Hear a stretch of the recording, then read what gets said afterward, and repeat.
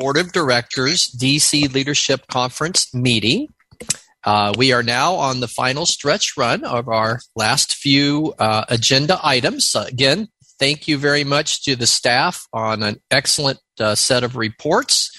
And we'll now move on with David Trott, our ACB treasurer, to give us our financial narrative for ACB. So, David, take it away. Okay, if I get a little muffled when I get behind this paper to read, let me know and we'll go to Plan B. ACB 2021 year-to-date financial data before audit. ACB 2021 surplus, $319,743. ACB revenue was $1,423,963. Revenue was about $200,000 above budget. The areas that were above budget were unrestricted individual contributions, MMS program, direct mail donation, and electronic appeals. ACB used various communication channels which helped us to reach out to a wider audience. The 60 for 60 campaign and community-a-thon, sorry about that, were successful in contributing to the $30,000 increase in electronic appeals. MMS contributions were very successful this year. Changing pages. Sorry, they don't want to let go. MMS bringing in $76,700, which was at budget, and $4,600 above last year. The year-end direct mail went out later than expected in 2021, but we were above the capitalization for the 2020 year-end appeal. Donations which were received early in 2021, direct mail was $10,200 on a budget of $7,500. Corporate contributions were $32,600 compared to a budget of $70,000. A portion of these anticipated funds for this item needed to be designated for a particular purpose, so it appears in a restricted operations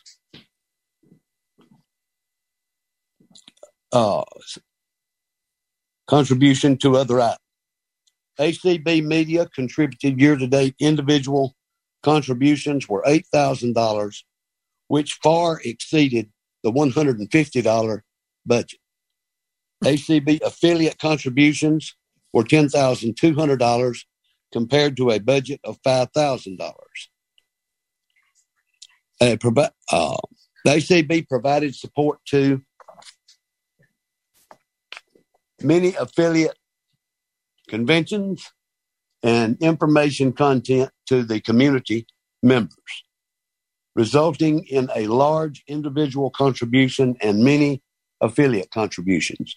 Year-to-date, ADP raised $10,200 compared to the $1,500 that was budgeted. There were opportunities provided for making donations through social media and on-site registration. That's I can't make out that word. I'm sorry. Instant registration. We're able to donate while registering for the Institute. This don't include the gala sponsorships or donations to the scholarship corporate contributions from AFB that were included in the budget, but not since ACB that weren't included in the budget, since ACB only administers these scholarships. It was accounted for in the balance sheet as a payable item and wasn't accounted for on the income statement.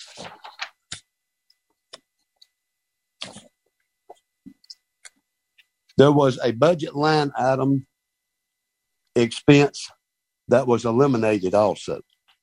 The ADP Institute in 2021 earned $36,000 from expecting the budget was $18,000. The legislative seminar earned $24,500 between registration and sponsors, which exceeded the budget. Because there was a virtual event, ACB used our existing Zoom accounts. There was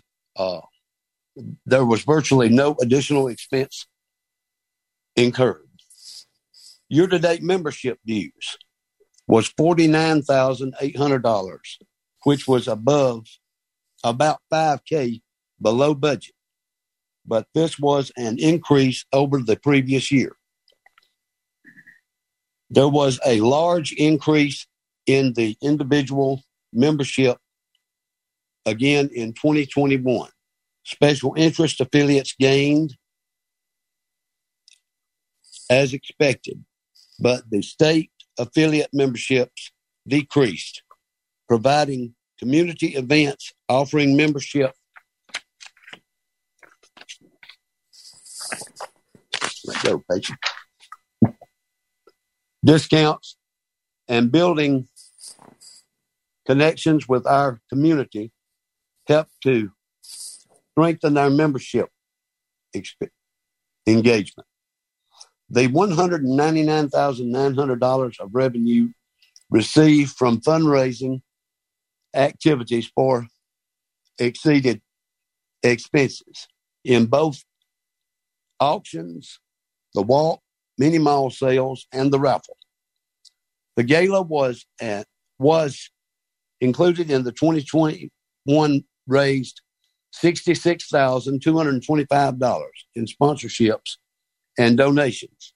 Expenses were $27,126, which was a result in a net profit of almost $39,000.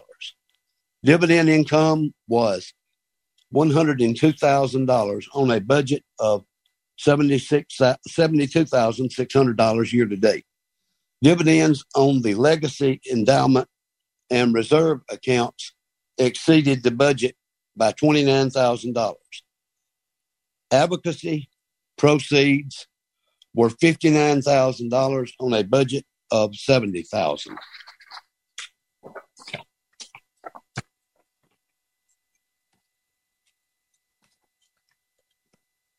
My fingers just don't want to work on this paper.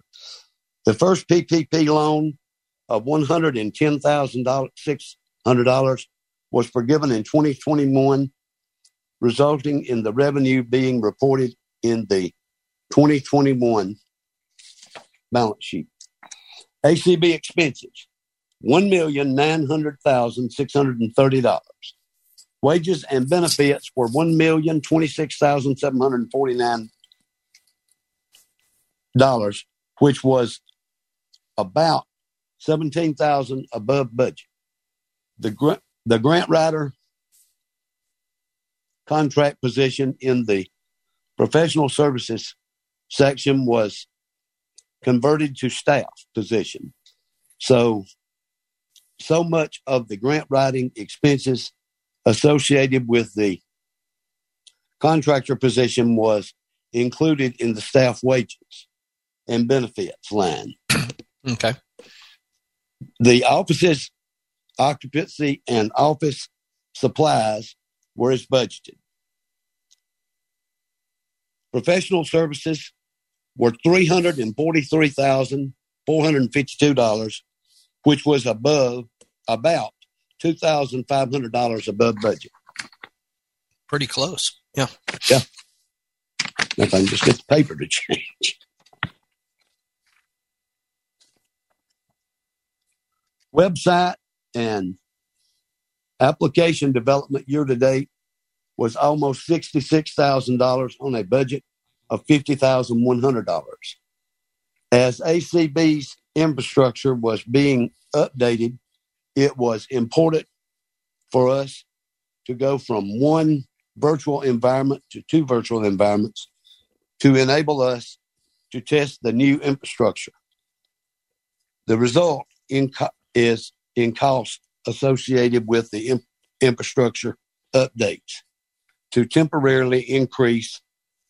Once ACB's media completes the transition to Live 365, then it should enable us to go back to one virtual environment.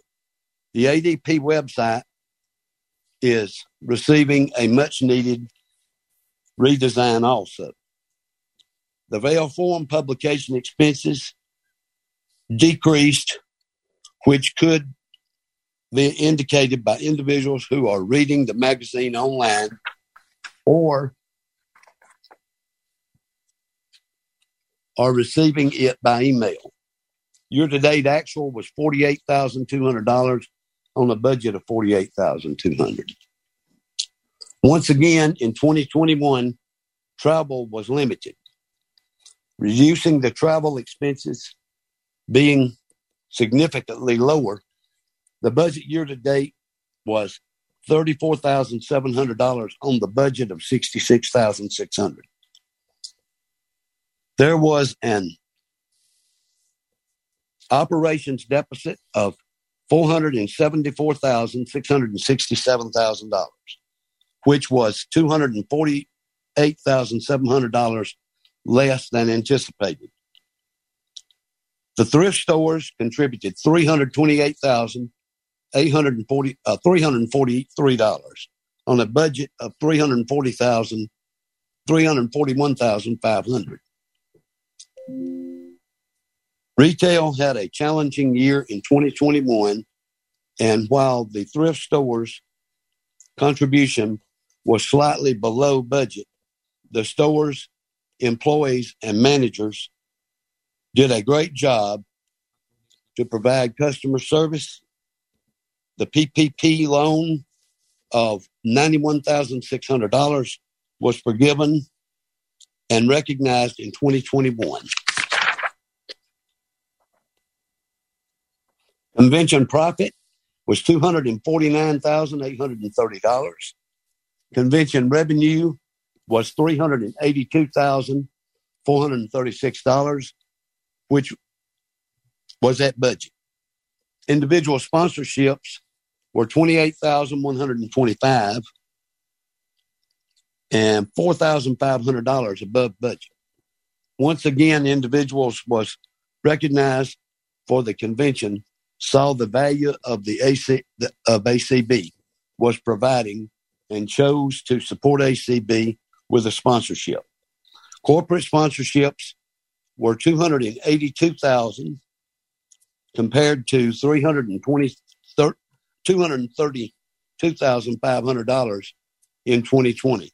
This was almost a 22% increase in sponsorships received over 2020. There were 12 corporations who have continued to support ACB's convention since 2016, and 4 new sponsors were added this year. Convention expenses were $132,606, which was $1,500 above budget. Members' voting support services of $11,900 wasn't budgeted, but was necessary for the members to successfully vote in 2021. All other expenses were at or below budget. ACB's investment performed well in 2021, resulting in an unrealized gain of $218,400. I've got a couple of comments now. One, if you look at the first figures I gave you, for income was 1,400,000 and expenses of 1,900,000. That looks like a loss, but when you add in the unrecognized and the other things that are not in the income, we actually made a profit of, I think it was 300, whatever the first number I read was. This sounds good in theory. What scares me is if we have a bad investment year, if we have a bad ACBES year, the convention expenses change drastically, then we could actually end up in a negative point because we're not taking in as much as we're spending if you look at it that way. Looking at the budget, I'm looking at this report. I give you the bad news at the last because I want to tell you how proud I am of our staff for bringing us in above budget. They really did a good job, but we have got to start looking at ways to bring more income into the organization if we're going to continue to grow. In the area that we want to grow is staff, which is our biggest expenses at over $1 million. We really need to look at ways, and I know Tony and his teams are because I'm working with him some. So I know this is happening. But if we're going to get back into this 1, 3, 5 year plan that we have, we're really going to have to grow the income side of our budget. So we really need to start looking at doing that. Also, the other thing to look at, even though it grew, membership is still down.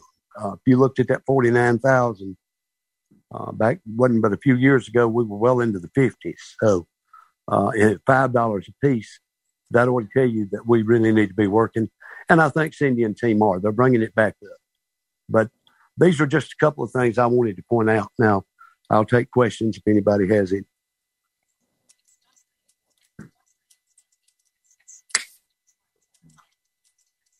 David, this is Dan. If I remember correctly, we approved for 2021. We approved an overall deficit budget. I think it was 143,000 or something along those lines. And then the final outcome at the end of the year was plus 300 and something thousand, of which the investments were a couple 100,000 of that. But I think it really points out the hard work that we did, that even if you took those investments away, we would have still had a positive net revenue, net income for the year. And I think that I agree with you. That's really a compliment to really holding our expenses down and finding creative ways to generate more revenue. But I'm with you. It's kind of... Yep. You don't know what next year will bring, but I'm very proud of what we did in 2021. Yeah. Right. Well, travel's going to come up. We know that. And we want to keep doing these things. These are not criticisms of anybody because our staff has done a wonderful job. I'm just, as treasurer, I need to make you aware as a board that this looks good right here on paper and they're realistic. But when you take the PPP out of things, and you start looking at, unrecognized income, which we don't go and dig every dollar we make out of our investments, because if we did, we couldn't continue to grow. And one of the things that's not in there that you need to be aware of, that I left out, was that we have a net investment right now with all three of our groups of in excess of $5 million. So we're not, I don't want anybody to think anything negative. I just want you to look to the future and know that we're going to have to do a better job on the revenue side if we want to continue and meet our 1, 3, 5 year goals. I agree. Agreed. And right now it's not going to come from membership dues, so it has to come from other sources, outside the organization. Yep. Mm-hmm. Good. Board, questions for David?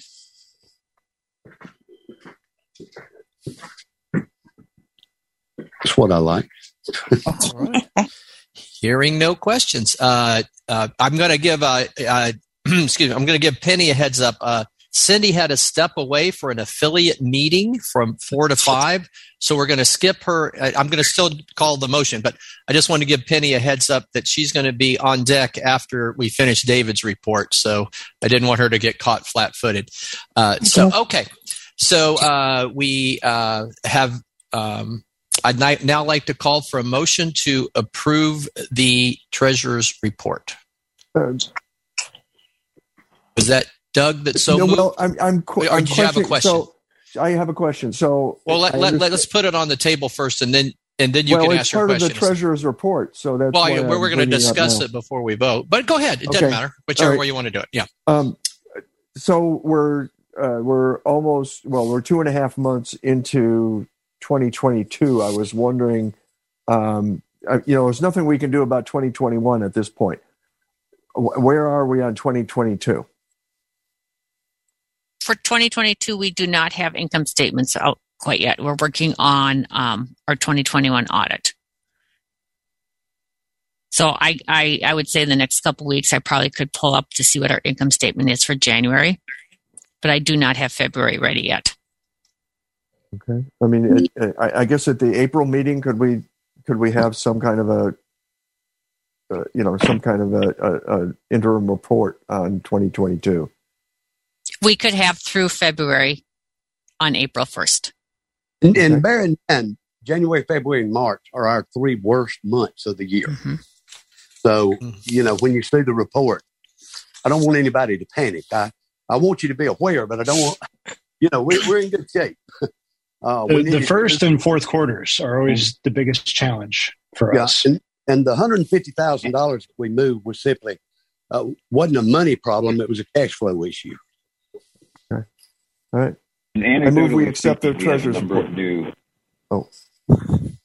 Okay. So, we'll do some more discussions. But Doug has moved. Do I have a second? Second. Was that Connie? I think Connie Sims seconded. All right. So Doug moved and Connie seconded. And then I think, Tony, you had a comment. So to you, sir. This is Tony, just on the revenue side. So folks, yeah. I mean, anecdotally, we are doing a good job, I think, of engaging with some new corporate partners. We already have a couple of folks that have committed that'll be new sponsors for the convention this year, which is exciting. We have an increase in a major contribution for the gala by one of the sponsors who said they're going to give an additional $10,000 on top of 25 last year. We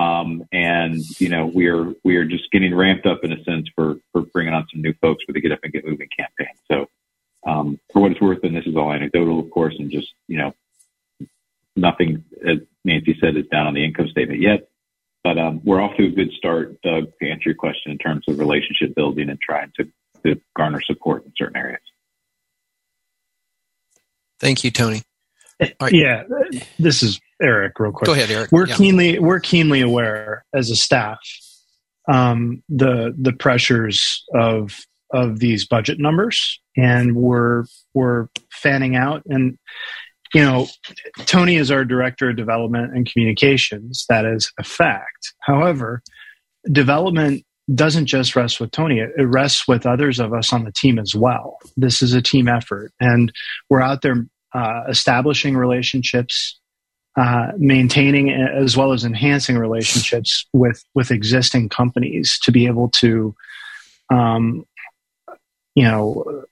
accrue additional funds for our various events, whether it's Get Up and Get Moving, the gala, the convention, so on and so forth. So there, I completely understand and agree with you, David. But it's something that we, as the budget was being built last year, it is something that Tony and Nancy and I, as well as Dan, talked through quite a bit. Mm-hmm. Well, and two, what you're doing, you're creating new income streams and increasing.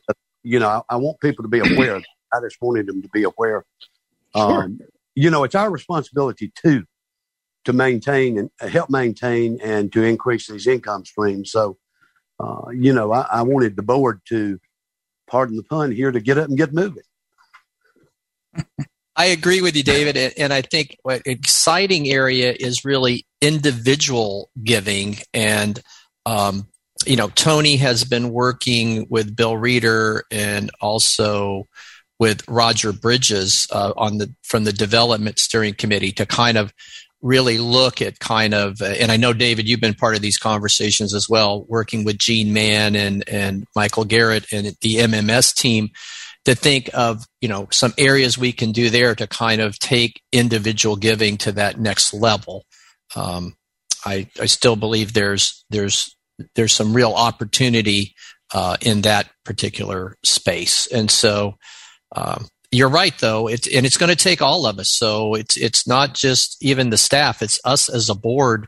Where do we have relationships or the ability to reach out and make a contact with an individual or a partner or company that can make a difference for ACB? Yeah. So, one other thing, Dan. The one thing we don't want to not do, guys, as a board, because we're not as involved with them as Dan and staff are, but we're more involved with them, and you'll meet them this weekend. This advisory board can really be a great asset for ACB.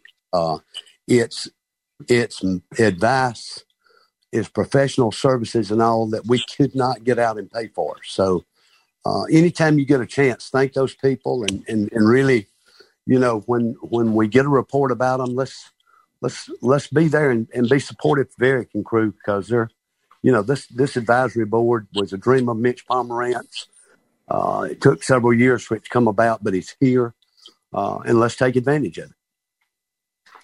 Thank you. And Nancy, did you have a comment? Was that your voice I heard? Or? I was going to say something we didn't go into like individual items, but as I'm looking at the balance sheet, when I look at just individual unrestricted contributions in 2021, we had $49,500. That was on a budget of 25. In the previous year, we were at 32.5. So we have had significant increases in some areas that we can change in 2021.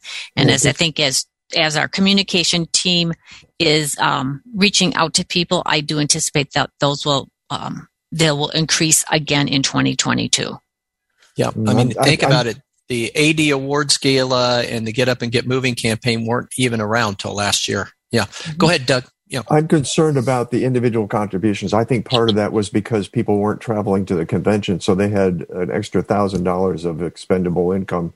I think some people thought of it kind of that way. So I'd be concerned about going to the bank on if we have an in-person element to the convention. I suspect we're going to see a downward slide in that individual contribution. We might. I don't know. Yeah, I think the idea is getting more people involved. Sure. Yeah. Sure. That's the hope. But I think planning on those numbers continuing to to trend up like they have over the last 2 years might be a little bit rosy. Mm-hmm. Yeah, we're going to learn a lot, I think, coming out of the pandemic. I mean, it's kind of been crazy, but in some ways, it's been a silver lining. It's terrible to say for ACB, especially. I think some on the financial side. Yeah, and Dan, I'll be honest with you. I think you might see a slight drop, but I think with the engagement through the community events, that we picked up so many new people. And gave them ways to provide donations that they hadn't known about before, that I don't think it'll drop as significantly as we might think it would. Yep. We've had over 300 people register for our DC Leadership Conference, which are numbers that are unheard of for us. Yeah. Yeah. So that's fantastic. All right. Any other comments? If not, I'll call the question. Hearing none. Okay. All in favor of approving the treasurer's report signify by saying aye. Aye. Opposed? Thank you, David, and thank you for the candid discussion. I think it's really appropriate. We have to always think of risk versus reward and keep that in mind as we continue to want to grow the organization. All right, we're going to change the agenda items a little bit and move the review and approval of the expectations community policy down on the agenda until Cindy returns from her obligation. So we're going to go on to item 13 on the agenda, which is the Board of Publications report. And I'd like to introduce Penny Reeder, BOP Director. So, Penny. Thank you, Dan. So the BOP has been busy, as usual. And day to day, we've been really busy with the blog. We are happy that we're getting more and more submissions to the blog. We want to encourage any board members who have not subscribed to ACB Voices to do so and to contribute. Because we're going into at least a week-long emphasis on advocacy, we think it's a good time to encourage people to write about your advocacy stories and send them to the blog, because that will encourage new people to become advocates. And it'll also let us know how successful you are this year. So that's going to be a theme for this month, for the rest of March, and really whenever, but certainly for the rest of March and into April. If you want to tell us about your experiences with advocacy, we hope you'll do so on the blog. We are still holding quarterly meetings for newsletter editors. Most of our affiliates have some kind of a newsletter or published outreach entity. And so we have a list for affiliate editors, and we also hold a quarterly event. And next week will be this quarter's event. It will happen on the 18th, which is next Friday. It's for any affiliate editors who want to come. And it's going to be really interesting because Steve Dresser is going to talk about Duxbury Braille translation software. So if you've always wanted to know more, or you have questions about how to do something, that would be the place to go. And we will podcast that training eventually.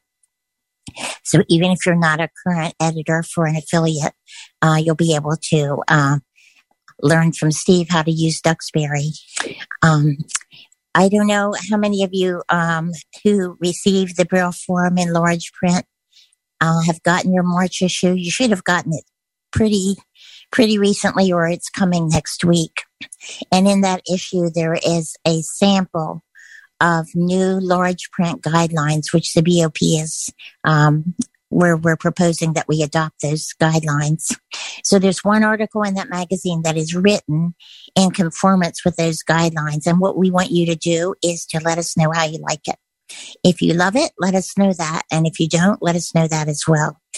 Because we really are hoping for feedback from our large print reading members.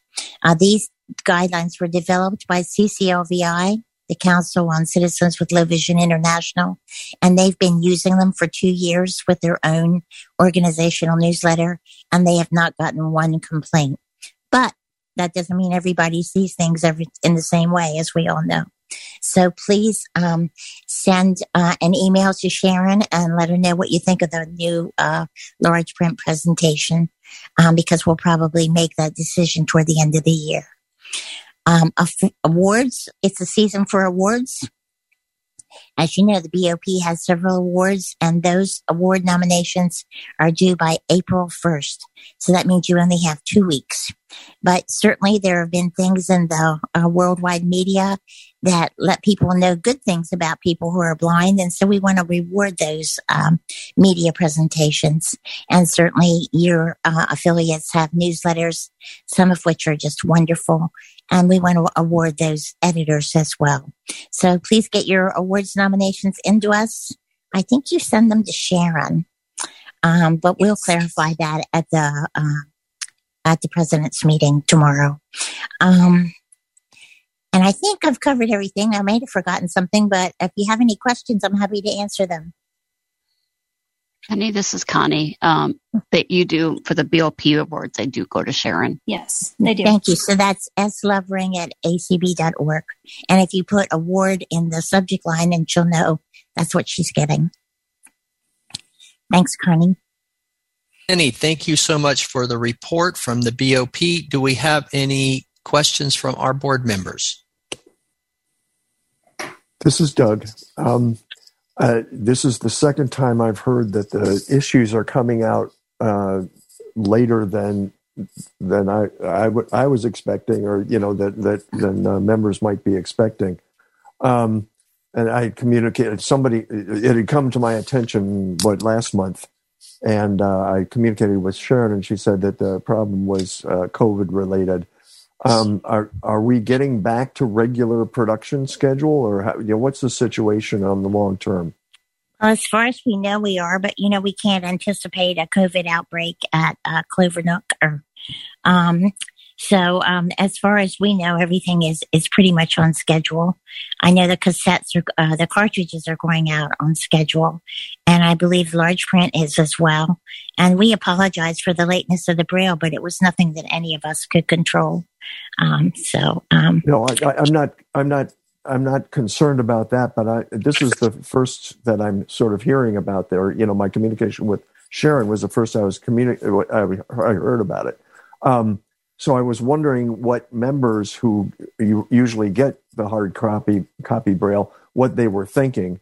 And I don't know if did you communicate with them that their issues were arriving late because of COVID related issues? And I think yes, I think we did let them know.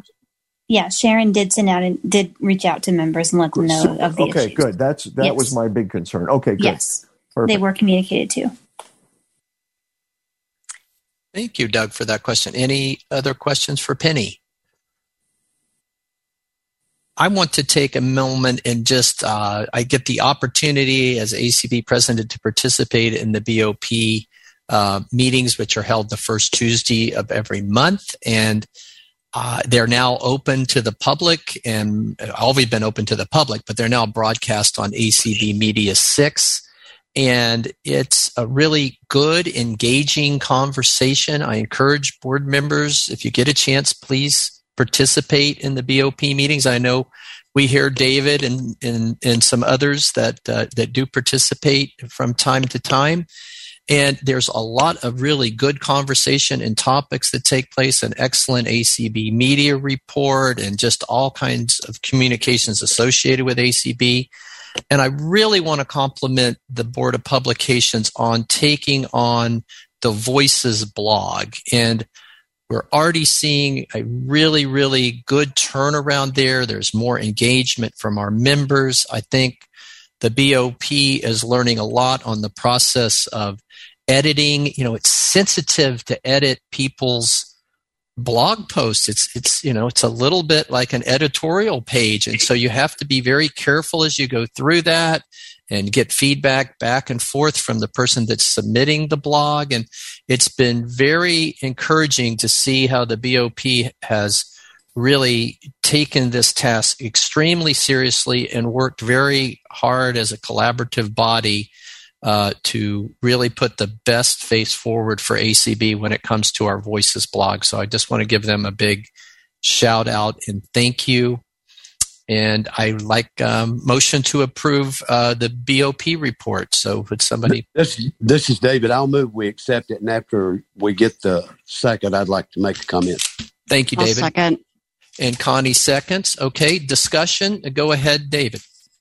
Another thing, these guys do work extremely hard. It's not just the meetings, but the email back and forth is not like any normal list. If Katie puts something out there, the board is very responsive. They've got a good system of communications, and they're really working hard. You might not think of the Board of Publications as a hard-working group, that it wouldn't be necessary because you think of the Braille Forum, but with Voices and everything, they're working hard, and they're to be commended for what they're doing. And I'm really, David, this is Dan, I'll just chime in on that too. And I'm really impressed with how the whole themes associated with the Braille Forum and e-Forum have continued to grow. Multicultural affairs is just done a really excellent job. I think that's coming out in the April e-Forum. The International Relations Committee has signed up to do another themed forum. The Audio Description Project, special interest affiliates are considering it.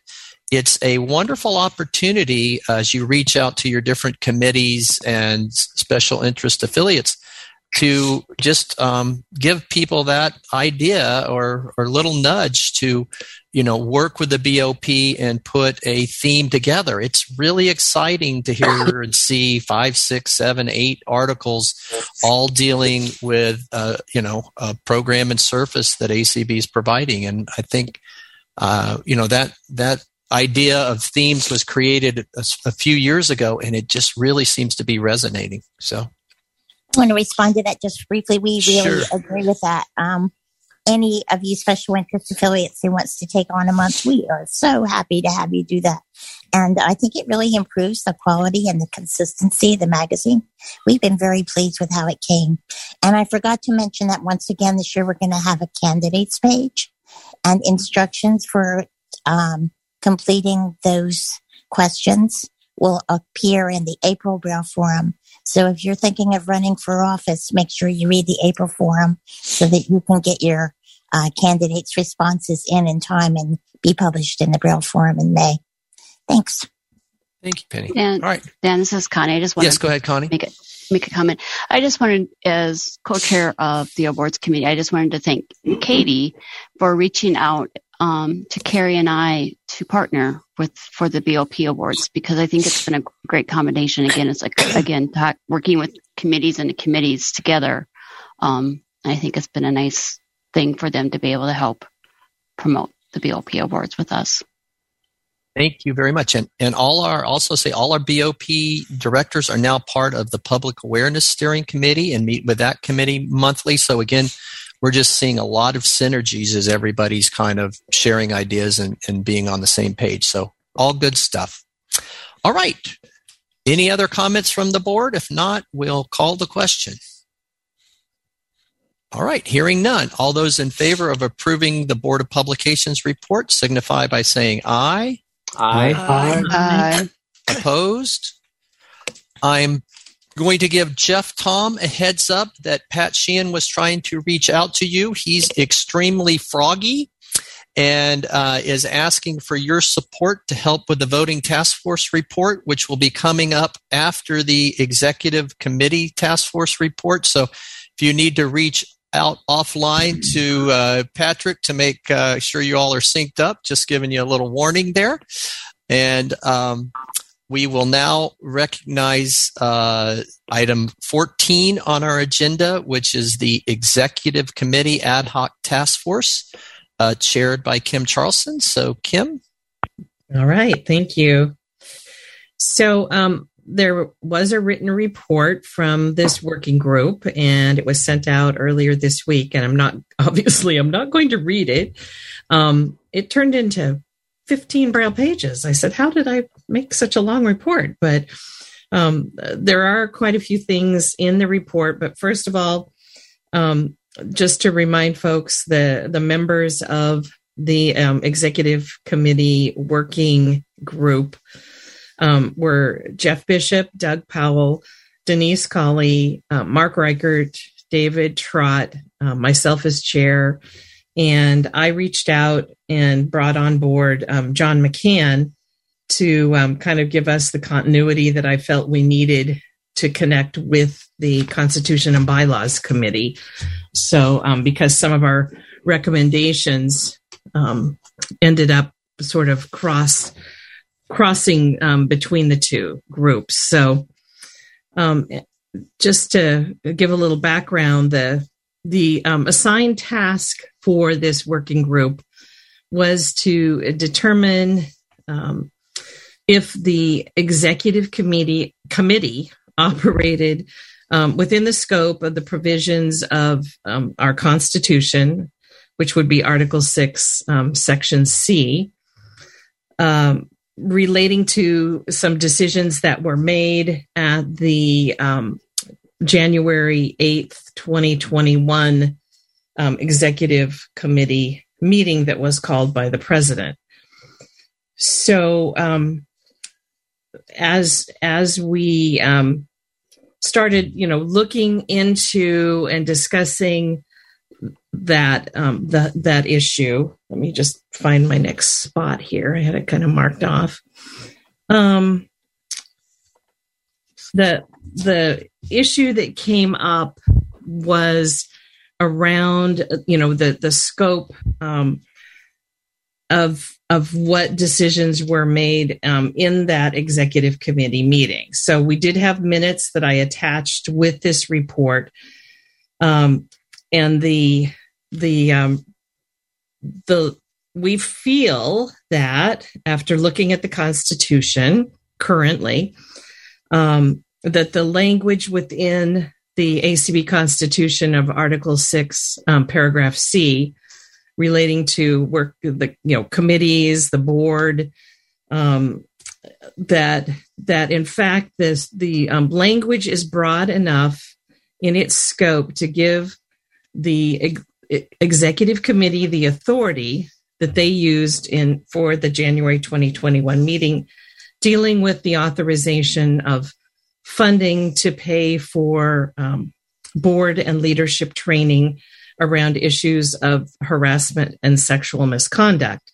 And it was determined, and the rationale for the decision initially was that by the working group, that the issue was time sensitive and that the consultants needed to be scheduled immediately to ensure that we would have them available for the identified February board trainings that we wanted to conduct on those topics.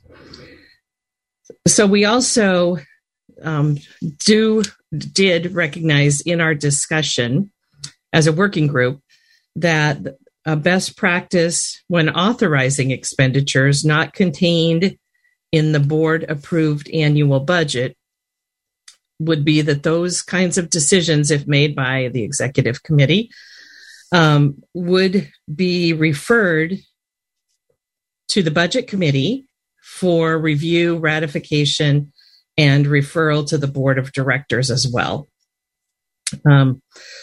A further recommendation from the working group related to the method and length of time that the Constitution currently requires advanced notification for the president to schedule a board meeting. The working group is recommending that the Constitution and Bylaws Committee bring forward an amendment to the ACB Constitution that will change the length of time for notification of intent to call a board meeting from 14 days to either 7 or 5 days, respectively. So in reaching out to John McCann, we talked about this issue. The Constitution and Bylaws Committee is prepared to recommend the following amendment to Article 6, Paragraph C, as it's currently written. I think, yeah, it's short, so I'm going to go ahead and read that language because I want to get it right. So the current Constitution language says, and it's just a sentence, such request shall be sent by any method which provides for written proof of receipt at least 5 calendar days prior to the proposed meeting day. So that is the currently written language in the Constitution.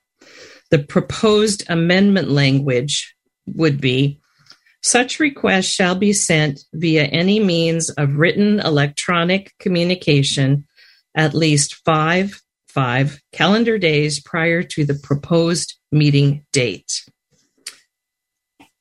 So John has recommended that, or has informed me and indicated that the Constitution and Bylaws Committee would appreciate board input on the number of days to be prescribed in this sentence. As he felt, and I concur, that the number of days is a matter of kind of administrative practice within the board.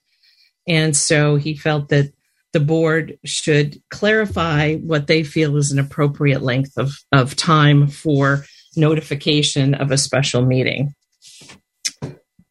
I think that, just for clarification, that's for the executive committee, right? No. Oh. I don't believe it's specific. No, it isn't specifically to the executive committee. But let me finish the other, because there's also another one, and then we can have all of our discussion kind of in a block and handle all the things we need to sort of finalize. So the Constitution and Bylaws Committee also considered the need for the executive committee meetings. Well, we all agreed with this, that if we did change the Constitution, the need for the executive committee would virtually be eliminated, because you could call a meeting of the board in a much more rapid time frame and not really need to require the duties of the executive committee. So that was a kind of a bonus that came out of potentially making such a change. So the Constitution and Bylaws Committee is also prepared to recommend the following amendment to Article 4, Paragraph H. And so, Doug, I think just in looking at this second amendment, I think your comment was correct about the executive committee. So that was relative to them. So this is what they'd want additional input in. So as currently written in Article 4, Section H, the president may call a special meeting of the board of directors at any time and shall call a special meeting of the board upon the request of at least 5 members of the board. Written notice of the meeting shall be forwarded to each member of the board postmarked at least 14 days prior to the meeting date.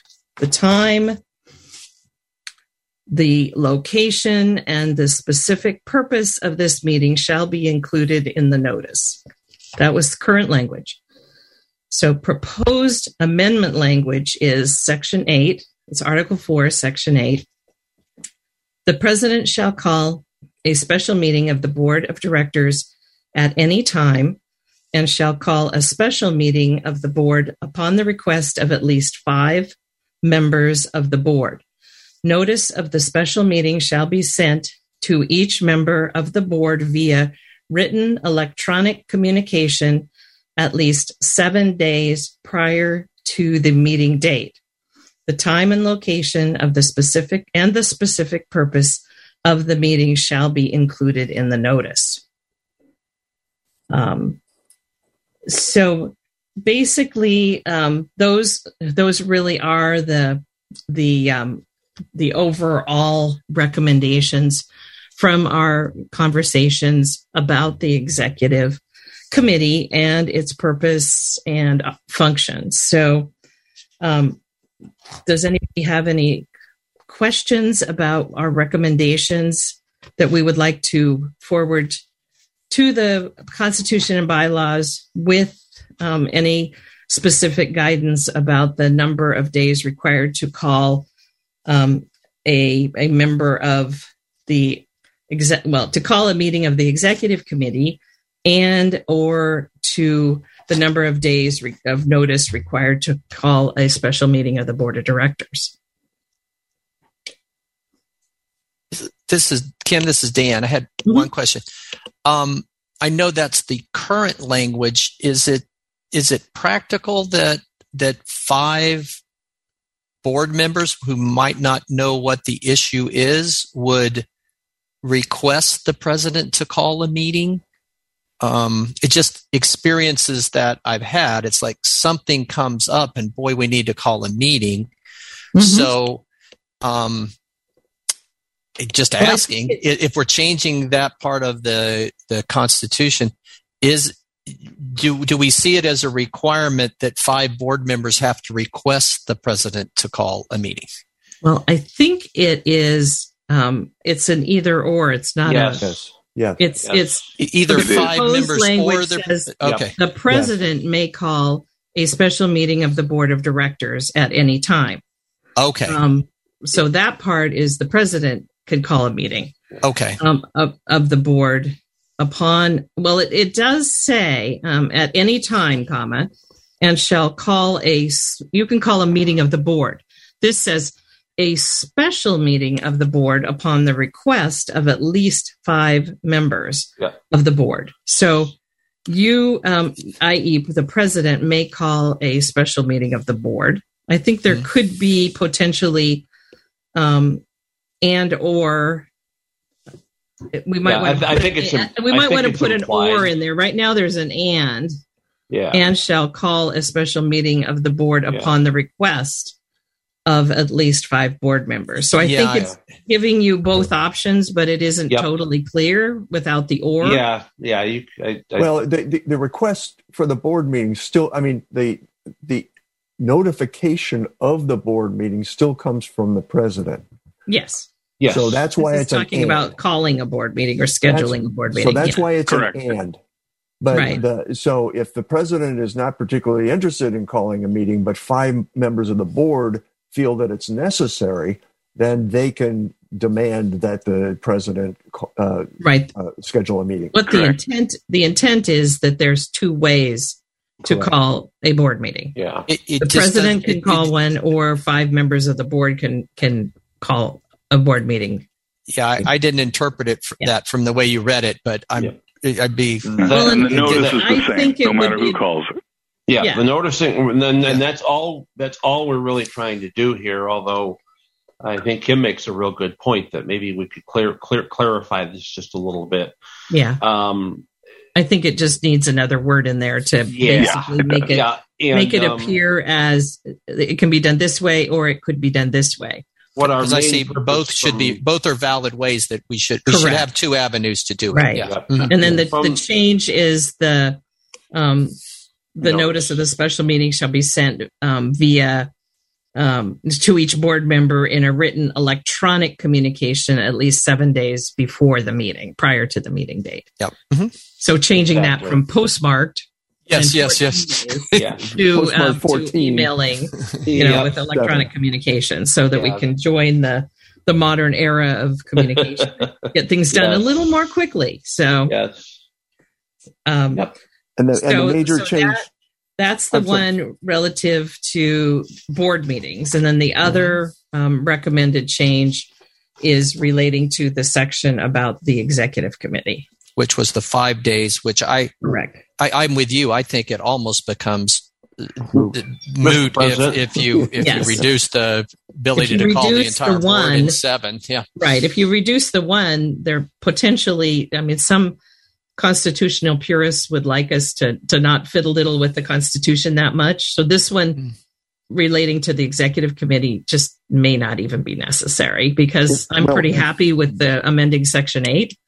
I mean, Section H, excuse me, in Article 4, because I think it really eliminates the time issue, which was what the executive committee was responding to in the first place. And recognize Ray and then Doug, I think. Yeah, that's Kim's right. That's what we're trying to do is that we although I think also what we want to do is be consistent in both sections to say that written electronic communication, so that we can that's send true. those notices. We don't have to mail out things. Yeah, and one of the things the Constitution and Bylaws Committee is doing is trying to do is take a look at these kinds of things where, like, these kind of old practices that were put in years ago, kind of update them. And this fits right in with what came out of this working group with that. So, very good. Doug? Yeah, that's what the major change to the executive committee thing was. I think the 5 days was already in the is currently in the language. It didn't I think change. it's just the change from postmarked to written electronic communication. Yeah. Communication, right? Yep. Mm-hmm. Yep. But I agree. But once you get them that close together, for 2 more days, unless it's something really weird timing wise, it seems like it wouldn't need to apply. Yeah. Okay. So any other comment from board members to Kim and team? So my intent is to convey this report once it's accepted by the board to the Constitution and Bylaws Committee, and then they can take the two recommendations for amendments and incorporate that into their work. And given that, this working group will have completed its role, that the board recognized that we've completed our job and disband this working group. And thank you to all the members who helped come up with this outcome and these recommendations. Thank you. I move acceptance. Ray moves acceptance of the Executive Committee Working Group's report. All right. Ray has moved. Do I have a second? Donna, second. And Donna Brown seconds. All right. Any additional discussion? Yeah, this is Jeff. Just a question. Yeah. So I want to be clear, as a member of the Constitution Bylaws Committee, that Kim, is it the other recommendation of this task force to do away with the executive committee? No. Okay. I mean, we could, but I think that's a bigger step than we were comfortable making. Yeah. So our recommendation is to just keep it at a 5-day requirement of the committee to meet and to change the method of communication to the executive committee. And that's Article 6, Section C. And then to make the other amendment, which changes the time and method of notifying and calling a board of directors meeting from 14 days to 7 days. And that's Article 4, Section H. Okay. I just wanted to make sure, since you mentioned that a couple of times. I mean, I think it does somewhat, call the question of whether the executive committee is needed, but I'd feel better just leaving it in place and making these changes and moving on. Okay. Incremental steps. Exactly. I mean, I think there's a lot of work to be done on the committee section, and I can't imagine that the Constitution and Bylaws is tackling all of that in 1 year, given that this will be the first year that we're going to vote on these. You don't want to have too many. Especially when we're trying to get 2/3 approval. So. That's right. Exactly. So, I think we make changes that to most anyone seem like very logical changes in this era. But I think that would have been an easy one to make, though, in reality. Well, it could have been, yeah. Jeff, I'm not sure that's true. I still sort of think that there's a function for the executive committee in terms of code of conduct, those kinds of issues that they be a part of the appeal process. But we're not going there yet. But I think that has a valid use. So. Okay. Well, and the executive committee is still a couple days less notice than the board. So if there was something that was really time sensitive, it's 2 days, but still, if there was something that was really time sensitive that Dan needed to get some people together on to deal with, it still has a function. And I mean, even being on this board almost 15 years or so, I mean, the executive committee has met maybe like once or twice, so it really hasn't been needed that much. But but I agree with Kim. Incremental steps. All right. Any other discussion? Hearing none, I'll call the question. All those in favor of accepting the executive committee ad hoc task force report signify by saying aye. Aye. Opposed? Kim and team, thank you very much for your hard work, and you are disbanded. Happy to hear that. Unlike the resolutions and voting task forces, which have a permanent place in our hearts. We want equal treatment here. And we'll now move to that next item on the agenda. Mr. Chair? Yes, Mr. go ahead. Chair? Yes. Did we approve the BOP report? Yes, we did. I missed something somewhere on that. Thank you. And Dan, just to let you know, I am back. Okay, Cindy, we will get you after the resolutions and voting task force report. Sure. So, okay. Well, thank you for the heads up. Yes, Denise, I am taking notes, so if you need something, you can touch base with me also. Thank you. Uh-huh. All right. So item 15 on the agenda is the report out on the Resolutions 2.0 and Voting 2.0 task forces.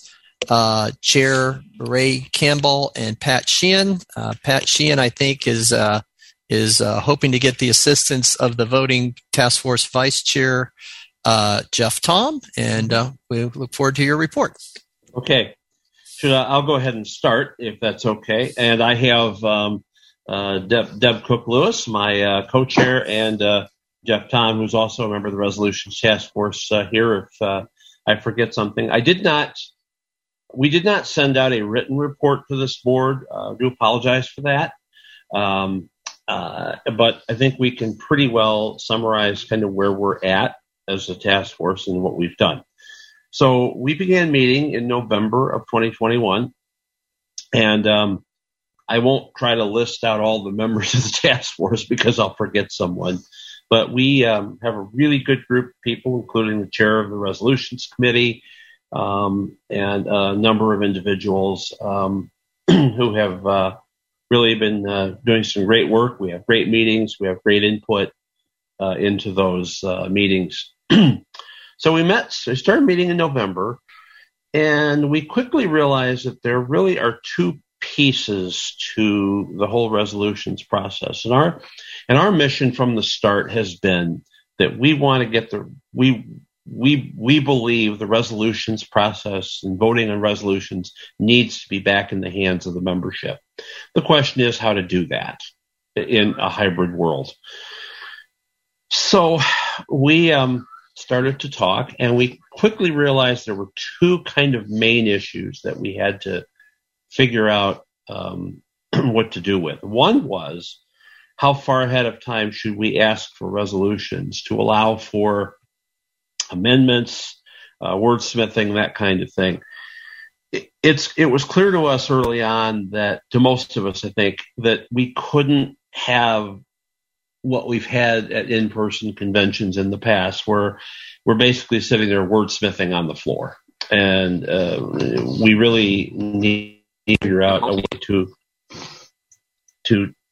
if nothing else, discourage some of that.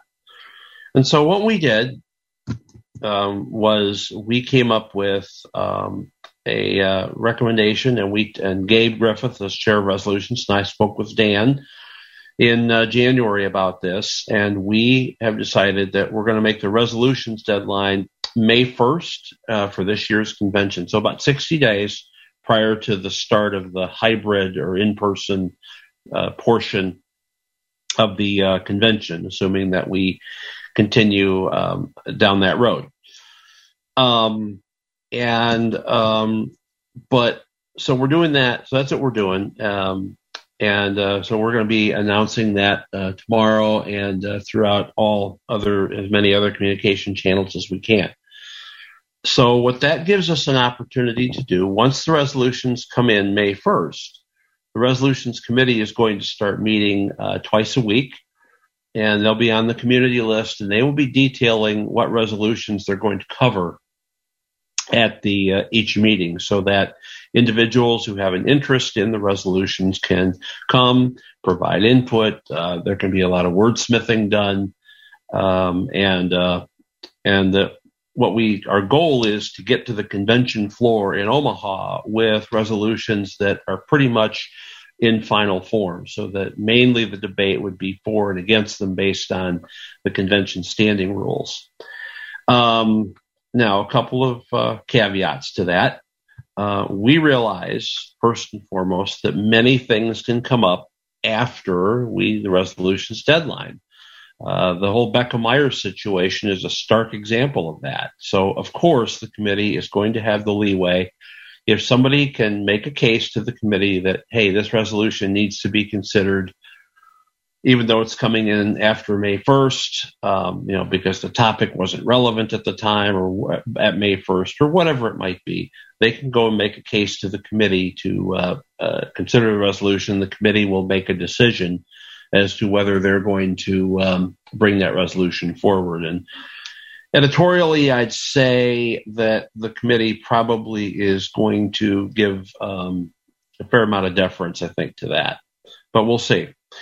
The other thing that getting resolutions so far ahead of time does for us, besides allowing us to spend time in the community events, wordsmithing them and all of that, it also gives us the time to allow us to see what ACB might be already doing in a given area. For example, maybe ACB is already working on something along the lines of the topic of resolutions. Maybe, ACB and staff is going to say, hey, we don't have the resources, either financial or human, to work on this issue right now.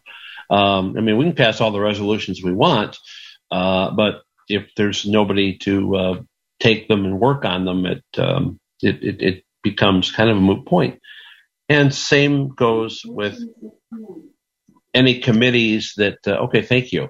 If there comes with any committees that, or other groups that may be asked to work on resolutions, they can have an opportunity to come and say, yes, we're already doing something with that. Just refer the resolution to us or give it to us. We'll take it. Or they can say, hey, we are probably not going to be you can pass this, but we're probably not going to be in a position for a while to work on it, whatever it might be. Now, as far as that referral, just saying, well, hey, give us the resolution, we'll work on it. If the member feels strongly that a resolution needs to go forward, the Constitution bylaws say it has to be withdrawn by the maker. So if a member or group feel strongly that it needs to go forward, it still will go forward. So that's the getting resolutions into the pipeline piece of it, I guess I would say. We are going to be going to the Constitution and Bylaws Committee with 2 bylaw amendments that basically will codify the deadline as 60 days prior to convention. We're going to be going in with those amendments this year. They're bylaw amendments. Both happen to be in Bylaw 6, and we're doing 2 amendments because if one passes, basically, there's 2 spots where the deadline is mentioned, and so we need to codify it in a couple of spots. The second piece we had to tackle, and it was a little harder, I think, was, okay, how are we going to vote on these resolutions? And we tossed around a number of ideas, and what we've come up with, and once we kind of got into this area, let me back up. We also we had a community event in December and got a lot of input. One of the things that really came from that was that people still want the ability to amend on the floor. And so then we came to the second piece. And I think once we got into this area, we met a little bit on our own, but then we started meeting regularly with the Voting Task Force and the Constitution and Bylaws Committee. And that is an excellent segue into us working together with them to communicate all of this out. And so basically what we've come up with is the way that we're going to vote on resolutions is that each resolution will be read, and the reading of resolutions is going to be done from the recordings that would be played on ACB Media. That's the other thing. We can publicize these things ahead of time so that members will have an opportunity to look at them, understand them, and really feel like they know what they're voting on. So the recording will be played. Somebody from the committee will be there to answer any questions. And then what we're going to say for each resolution is we're going to say, is there any objection to adopting this resolution by consensus? Kind of that. If let me make sure I say this right. If nobody objects or less than 25 people object, either by standing in the hall or raising their hands on Zoom, that's the threshold to trigger a roll call vote. So if you have less than 25 or 0, it's kind of the same thing, then the resolution will be considered adopted. Any resolutions or amendments to resolutions that need a roll call vote, those will be held over and voted on at the 3. You heard Janet this morning talking about the 3 kind of Zoom days or business days, whatever you want to call them, July 11th, 12th, and 13th, that we're going to be actually conducting some voting. And so the resolutions, any resolutions that we need to vote on, or amendments to resolutions that would need to be voted on, are going to be handled during those days. So what would happen is, let's say a resolution comes forward, more than 25 people say, hey, I want this to be record voted. What will happen is that resolution will go on the electronic ballot. Probably the resolve clauses will go there, and people will be able to vote you up or down. And then we'll also be doing affiliate roll call, voting on those as well. And so that's the way that we're going to move forward. And you'll hear pretty much the same thing on Sunday during our presentation. I, again, want to thank not only my task force, but also the voting task force and Constitution and Bylaws for working with us on this process and trying to figure out a way to, again, do what we believe needs to happen and get the voting and resolutions back in the hands of the membership. So before I take questions, I'll ask Deb or Jeff if there's anything that they believe I've forgotten. Sounds good to me. Okay. Me too. All right. We're good. So do I have any questions about the resolutions process? Okay. Well, I guess, Dan, I'll turn it back to you. Or you want me to turn it directly over to Jeff? Or I'll take just one quick comment, Ray, and I just say that for the board and for anyone listening, we are going to have plenty of time to discuss this at the President's meeting on Sunday. We'll have a video presentation from Connie, Ray, Patrick, and John from Resolutions, Voting Task Force, and Constitution and Bylaws. And then we will open it up for a period of questions, and anybody who has questions can write to questions@acb.org or call Janet Dickelman and get their thoughts out there. And we're going to have time for discussion with all of our committee chairs and vice chairs. Not only that, Dan, we're going to also communicate. We're going to widely communicate, just like we did last year, through things like Tuesday topics, Sunday edition, visibilities, and any community events. We will have all affiliate meetings. And you'll be sick of hearing about this by the time that we get done. So Connie Sims is handling that, and Connie is a real taskmaster. I want you all to know that. So she makes sure we're on task. And I'll tell you what, she doesn't like it if you don't get things to her on time. She's not in South Dakota nice when you do that. So, but I understand that. So anyway.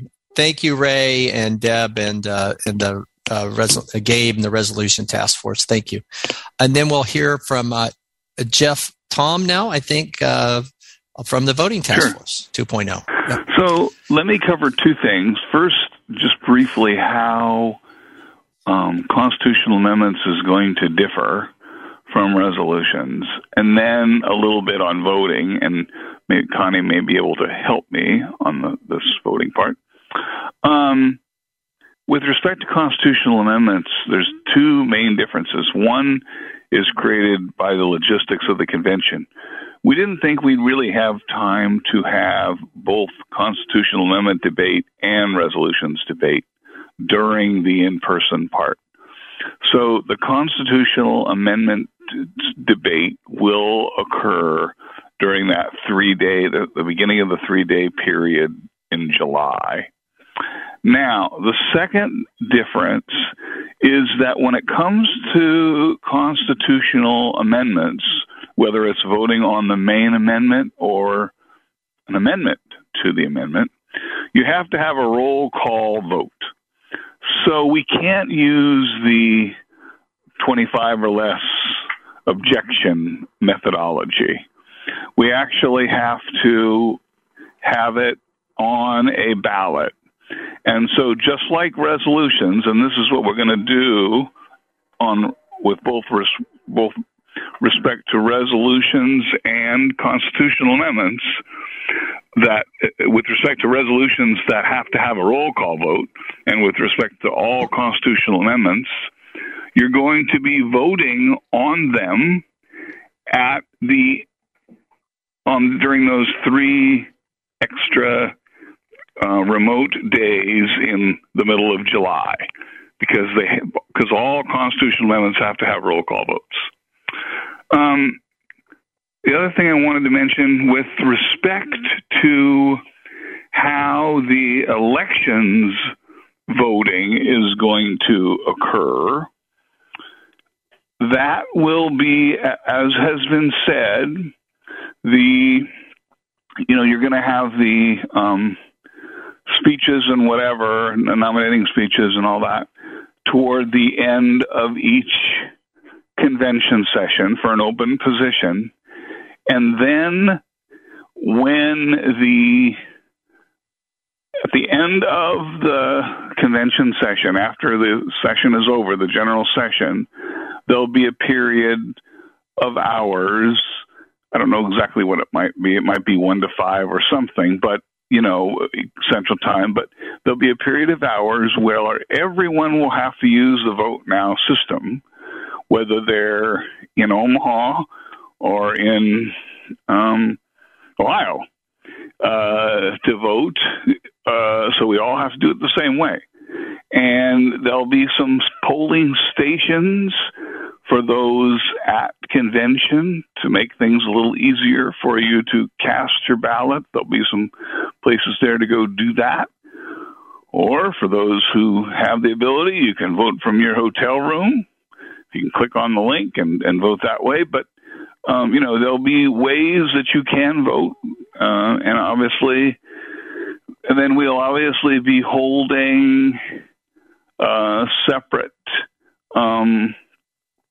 delegate votes for those elections as well.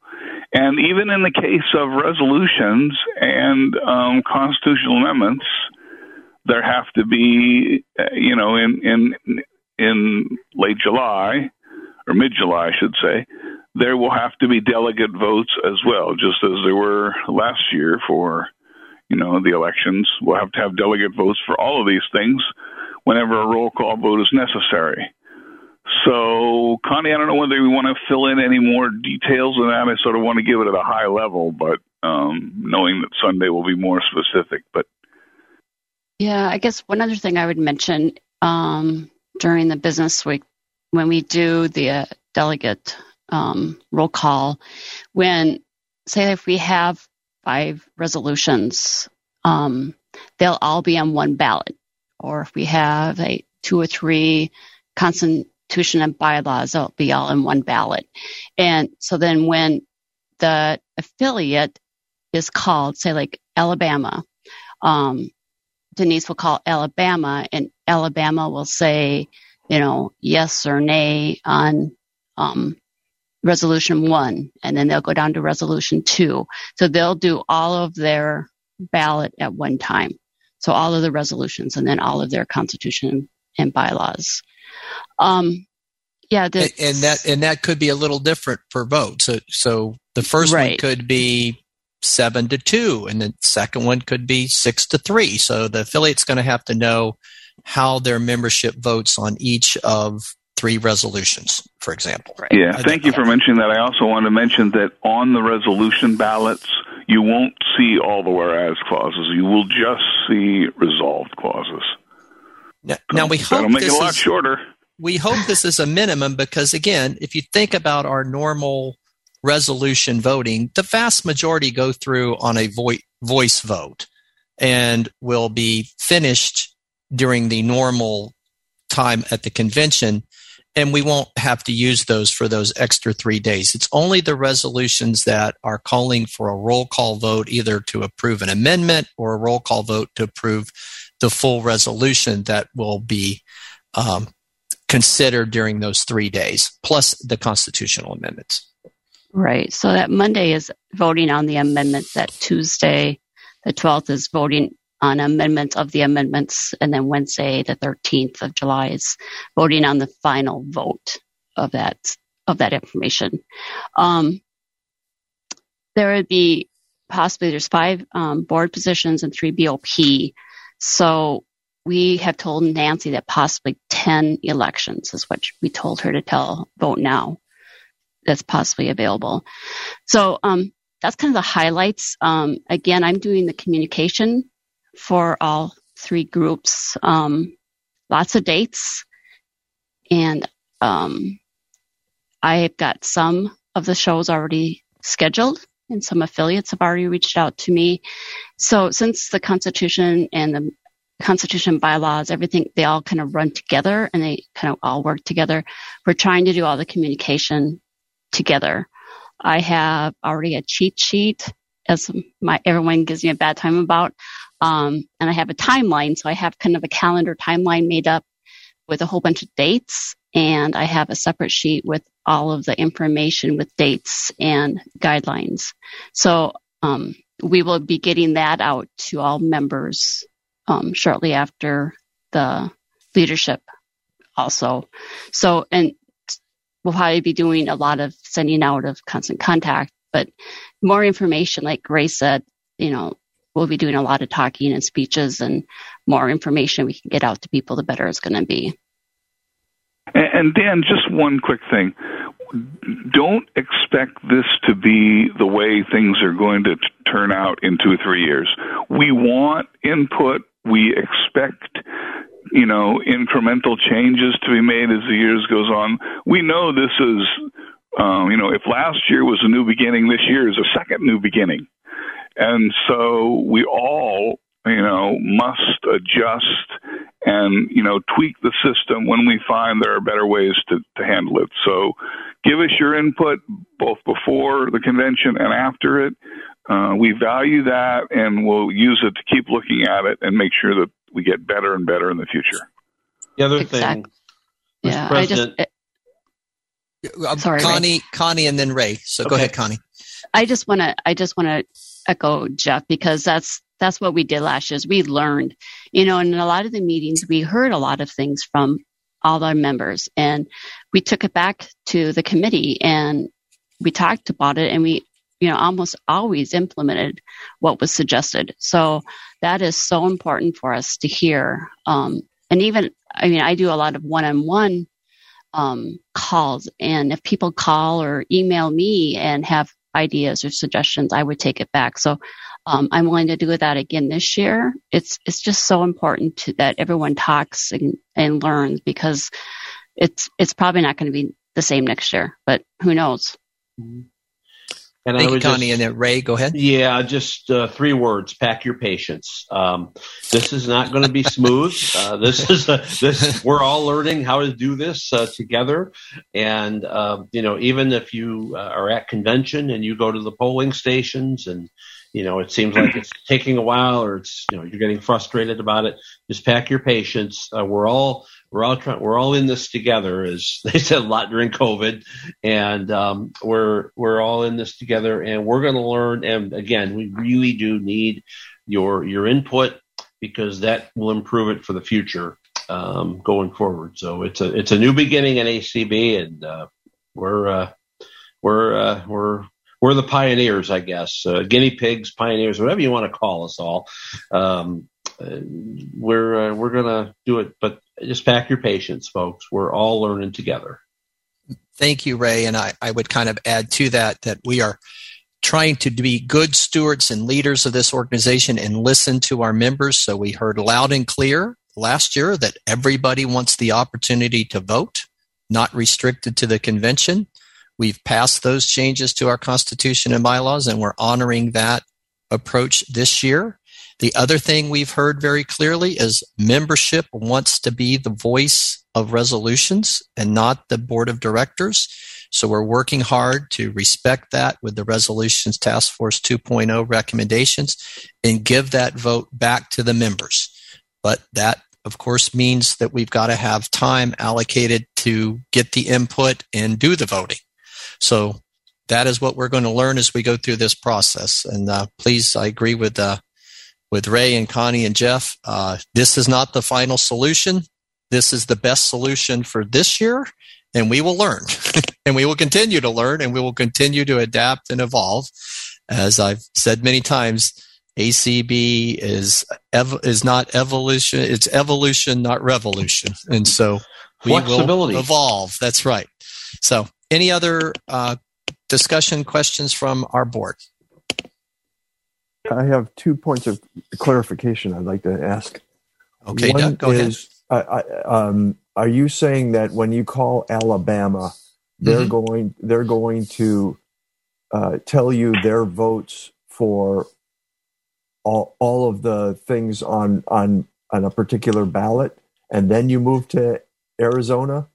Correct. Yeah, correct. Oh, okay. We've had discussion both ways. We're thinking if we say there's 4 resolutions on the ballot, if we do it 4 times, we're going to have to go through each vote and cycle through 4 times. And everybody thought, and feedback from the affiliate presidents was they felt like it would be much more efficient to call on the affiliate one time, and then they have to be prepared to give their votes on resolution 1, 2, 3, and 4. Yeah. Okay.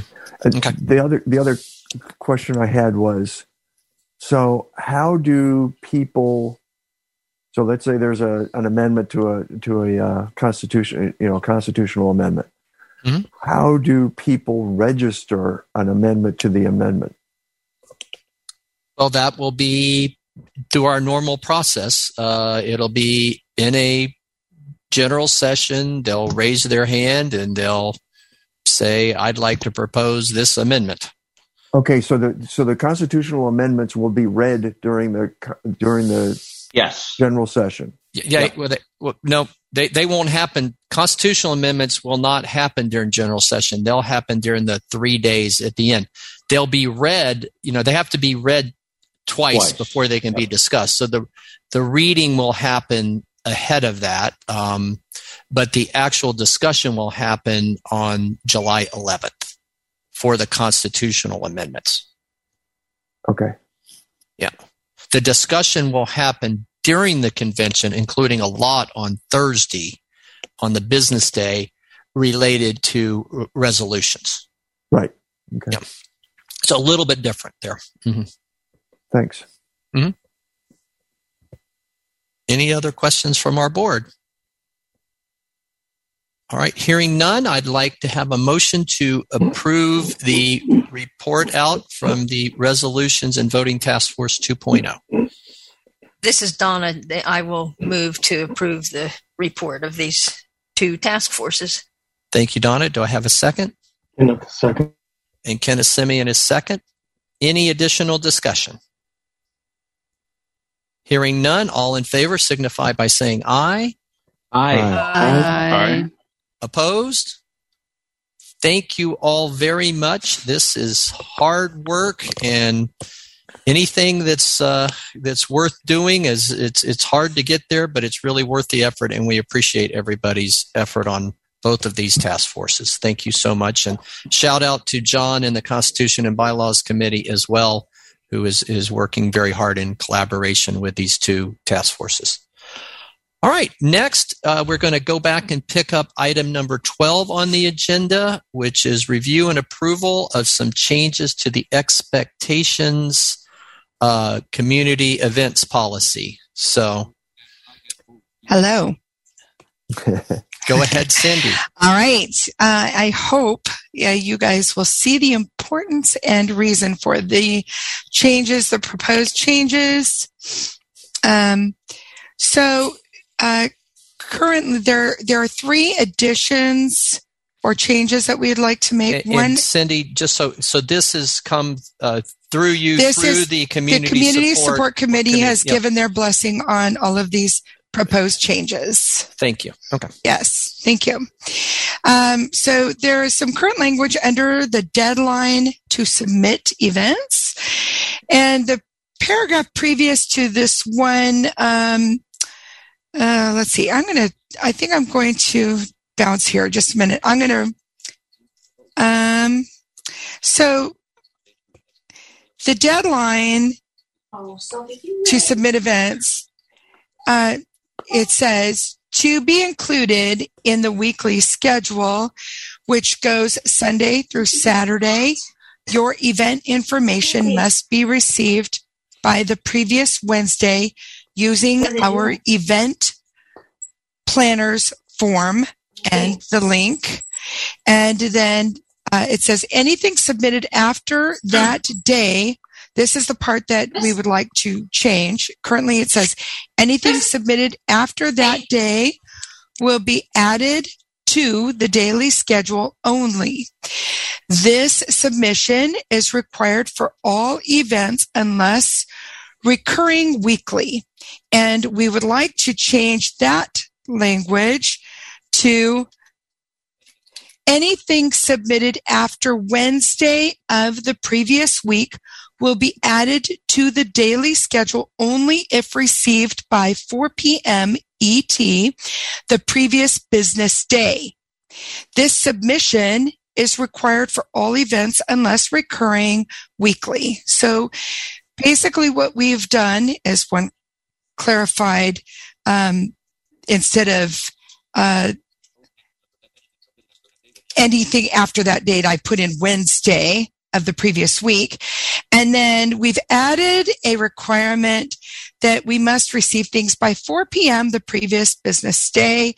I don't know if you guys might believe me or not, but we actually get stuff at 10 p.m. at night with an expectation that we will include it in the schedule the next day, which usually goes out at 10 o'clock at night. And we get things on the weekend, and you know, we just need to find a way to stop that. So that is one of the suggested changes, and we certainly hope you guys will agree with us that we need to create some boundaries here for us. The other two things that we would like to add under expectations for holding a community event. This is where we have things like the recording and following, these expectations. And you have to have at least a host or a facilitator that's 18, and hosts can't facilitate and host at the same time. And all of those types of bulleted list of reminders. And we would like to add to that list to ensure the security of events, and regardless of account, Zoom information must not be shared via the internet. Now, that statement, very similar to it anyway, is already under,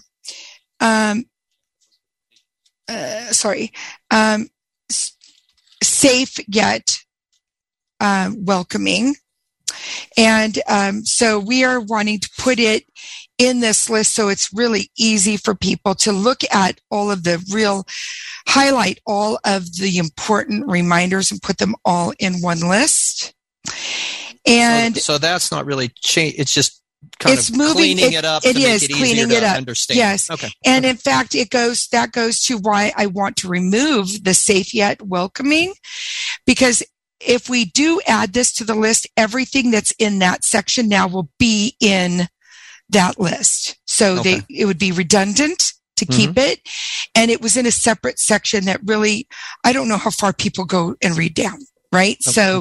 And then the other addition would be all accounts used for community events must enable the mask phone number setting under the telephone tab. And we actually do have a step-by-step on how folks who have their own account and are using their own account on the community events for their event, how they can go about getting that done. But this would prevent a whole phone number showing up, which is something we've been really trying to keep from occurring. And it is also listed under the sharing of personal information. And once this is placed in that list, that section, the sharing of personal information, also would all be covered under this list of important reminders for those holding events. And that is why the last part of this would be to remove both of those paragraphs, safe yet welcoming, and the sharing of personal information. Certainly, it's not that we're removing the need for our events to be safe yet welcoming and or disregarding the sharing of personal information. It's just that they will all be elsewhere.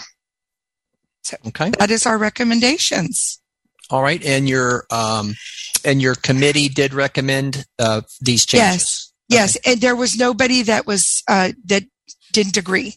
So the entire committee, and Donna and Ray are both here and can attest to that. Okay, Mr. President, Ray will move approval of the changes proposed. Thank you, Ray. Do I have a second? Donna will second. All right, thank you. Seems appropriate. We didn't plan this, but you're very familiar with this. That's good. Okay. All right. Very good. Any discussion from the board? Mr. President, this is Chris Bell. Yes, Chris. You'll have to advise me on how you want to do this. I have 2 additional amendments that are not being offered by the committee to the policy, but which I would like to propose. I can do them after you deal with. I'm not proposing to change anything that the committee has proposed, but there are 2 things that I would like to suggest be considered in addition to what the committee has proposed. So if you want to dispose of the committee's recommendations first, that's fine. Or if you want me to raise mine now, that's fine too. Chris, may I ask, have you run these by the Community Support Committee? No, I ran it by Cindy last night because that's when I read the policy. But gotcha. Can I ask if you would indulge us then? This is just a suggestion. Obviously, you can take it or not take it, but just to kind of follow our process, which I think is a good one. If we could go ahead and approve these 3, and if you could present your 2 proposed additional changes to the Community Support Committee, and then we'll bring that feedback along with the recommendations for updating these guidelines with your 2 proposals at the April 1st meeting. That would allow it to follow the kind of process. Right. I get it, but let me just tell you what they are. It's really pretty simple. They are pretty simple, actually. They're pretty simple. Yes, okay. yeah. Okay. All right. So in the copyright provisions that were taken from Zoom, okay, they call upon us to seek the approval of use of any copyrighted material. But strangely to me, it doesn't say approval in writing. It just says approval. And I think we should say approval in writing, because otherwise you're going to get somebody that says, yeah, I talked to them, they're okay. And that's not enough. So I'm just suggesting that in both references where they reference approval, that we say either written approval or approval in writing. I guess I'd say the first one would be approval in writing, and the second time it's referenced to say written approval. That would be I'll take that to the committee if you want. I think it's not necessary. I also believe that it's pretty simple. Yeah, I think it can just be put in there. On. I think it's just a clean. That is very clean. When he mentioned it to me, I felt like I can't imagine anybody concerned about adding. Just it covers us a little more. Yeah. Dan, this is Kim. Yes, Kim. Just a clarification in the executive committee when we were changing the language, about written communication, we said that we thought it would be good to say written electronic communication, because most of these permissions anybody's going to get from a studio or whoever is probably going to come via email. So we might as well say electronic just to cover those people who did reach out and they got something back. It doesn't have to be a printed piece of paper. Email is sufficient if they said they were giving permission. I don't know that. I think in writing could be electronic as well. So I guess I'm not. I don't know that we would. I think that's true, and if you just say written electronic, then it implies that that's the only way you can get permission. Yeah. Okay. Yep. I guess you could say in writing either electronic or, but it gets even crazier. All right. Yeah, that's why I don't like to be in the wordsmithing teams. Okay, so are we okay with leaving it just writing, with it being applied that it's either electronic or paper? Yeah, that's fine. You think we're good? Okay. Yeah, so specifically, the first time I'm suggesting it would be approval in writing, and the second reference would be written approval. I got it. Yeah. Okay. All right. So this is Doug. Kim, are you okay? I'm fine with that. Yeah. Okay. Doug, go ahead. So we have shows, we have events on the weekends. So you're saying if you want on the daily schedule, it has to be in by 4:00 on Friday to be either on Saturday or on the Saturday or Sunday daily schedule. Is that correct? Dear heaven, we hope it's in by Wednesday, which is the date that we really request it. But yes, if there's something added to the weekend, we would need to receive it by 4 p.m. on Friday, because Colby and I work until 5 p.m. on Friday. And that's Colby is the one that processes it. If it comes after that, the expectation is then we are working overtime, which is not the expectation I think that Eric has for us. In clarification, we don't do a daily schedule on Saturday and Sunday. We do a weekend schedule. I'm sorry, you're right. Exactly. Absolutely. Sorry. Yeah, just so everybody's synced up. Yes. Okay. Yeah, weekend schedule. I had another question also. Internet. Emails go through the internet. No, do they not? My question. So I think internet is not the term that we want to use for Zoom information. All right, I will ask Jeff if there's a better word, because we originally had like social media and websites, but it felt that the internet kind of covered all of that. I think that email is different, but I don't know. What we maybe could do, Cindy, is say that Zoom information shall only be shared via email or something like that. It's no, we need to be really specific about it not being on the internet, because what we have happening is that some people, they may have a business. They are bringing an event to the community, which is wonderful. And they are holding the event on their own account, and they don't understand why they can't share it on their website and why they can't share it on their Facebook page for the Zoom information, and we can't have Zoom information shared where people can bots can get it, or the bad people, however those Zoom bombers are. So we are okay if people share it via email. Of course, I always encourage people to actually subscribe to our email list, opposed to them like sharing stuff all the time to lists.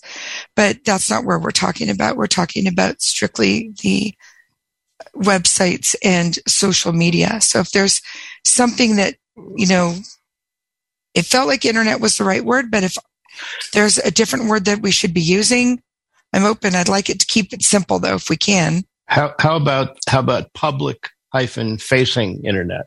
I think the issue here is Jeff Bishop on here? Yes, I am. Jeff, do you have a suggestion? I think the issue is making sure that the links that are used for a meeting are protected. So for spam, right? That's the issue here, right? Cindy? Right.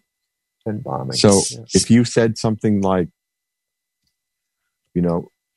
links to meetings are to be disseminated or communicated through secure communication channels. Because if, for example, it could be that someone would have a sign-up form on their website, and then then they could do that. In other words, a vendor could have a Zoom form where you fill in your name and your email address, and it sends you the link. That's entirely possible. Or it could be that they have a portal, and you log in and you get the link that way. Or it goes through email. So this is Deb. Yep. Please help me, because this is sounding. Yeah, see, the average person's not going to understand all of that. And I don't see that as public facing. I mean, when you have a registration, it's no different than getting it from our. So I think any public website is probably, it is probably the best description of what I've seen happening. And so that doesn't preclude someone. So just because you can register for an event doesn't mean that their link is on a public website. So to ensure the security of events and regardless of account, Zoom information must not be shared via the public internet or a public internet. Any public website. Any public website? What Chris said was public facing. I like any public website. I think any public facing is much easier for these people to all understand. Yes. Yeah. That's what I want it to be something that the average person will understand. Any public website. All right. So that's what I've got. If that's okay with the, with Ray and Donna. Cindy, this is Kim. Does that include social media or not? Social media is public they websites. They are considered public websites. Good. Yeah, if you might want to just add or social media or I think it would just be clearer to people. Okay, originally that social media was part of it. So in the other, so any public website or social media? Yeah. Any public or social media website, right? Well, social media doesn't always look like a website. How about via social media and any public website? Yes. There you go. Yeah. Thank you. That's good. Perfect. Thank you. This way I won't tweet it either. Yeah, that's a good point. Yes. All right, I got it. Thank you very much. That's right. Good. Thank you. I'm good with it now. Good conversation. Are we good now? Hearing no more discussion, I'm going to call for the vote. All those in favor of approving these changes to the expectations community events policy signify by saying aye. Aye. Aye. Opposed? All right. Thank you, Cindy. Thank you very much, everyone. All right. At this point in time, I want to thank all of our listeners on ACB Media and our guests that have participated today in our ACB But Mr. President, weren't you going to offer a chance? Oh, yes, I am. So I apologize. Yes, I added that to the agenda. So yes, thank you. And I forgot because it wasn't written down there. Yeah.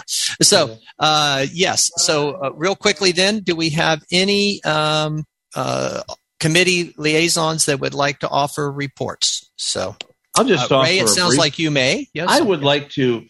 I really encourage everybody to be at the presentation this weekend, where we're going to be talking about the launching of the ACB mentoring program.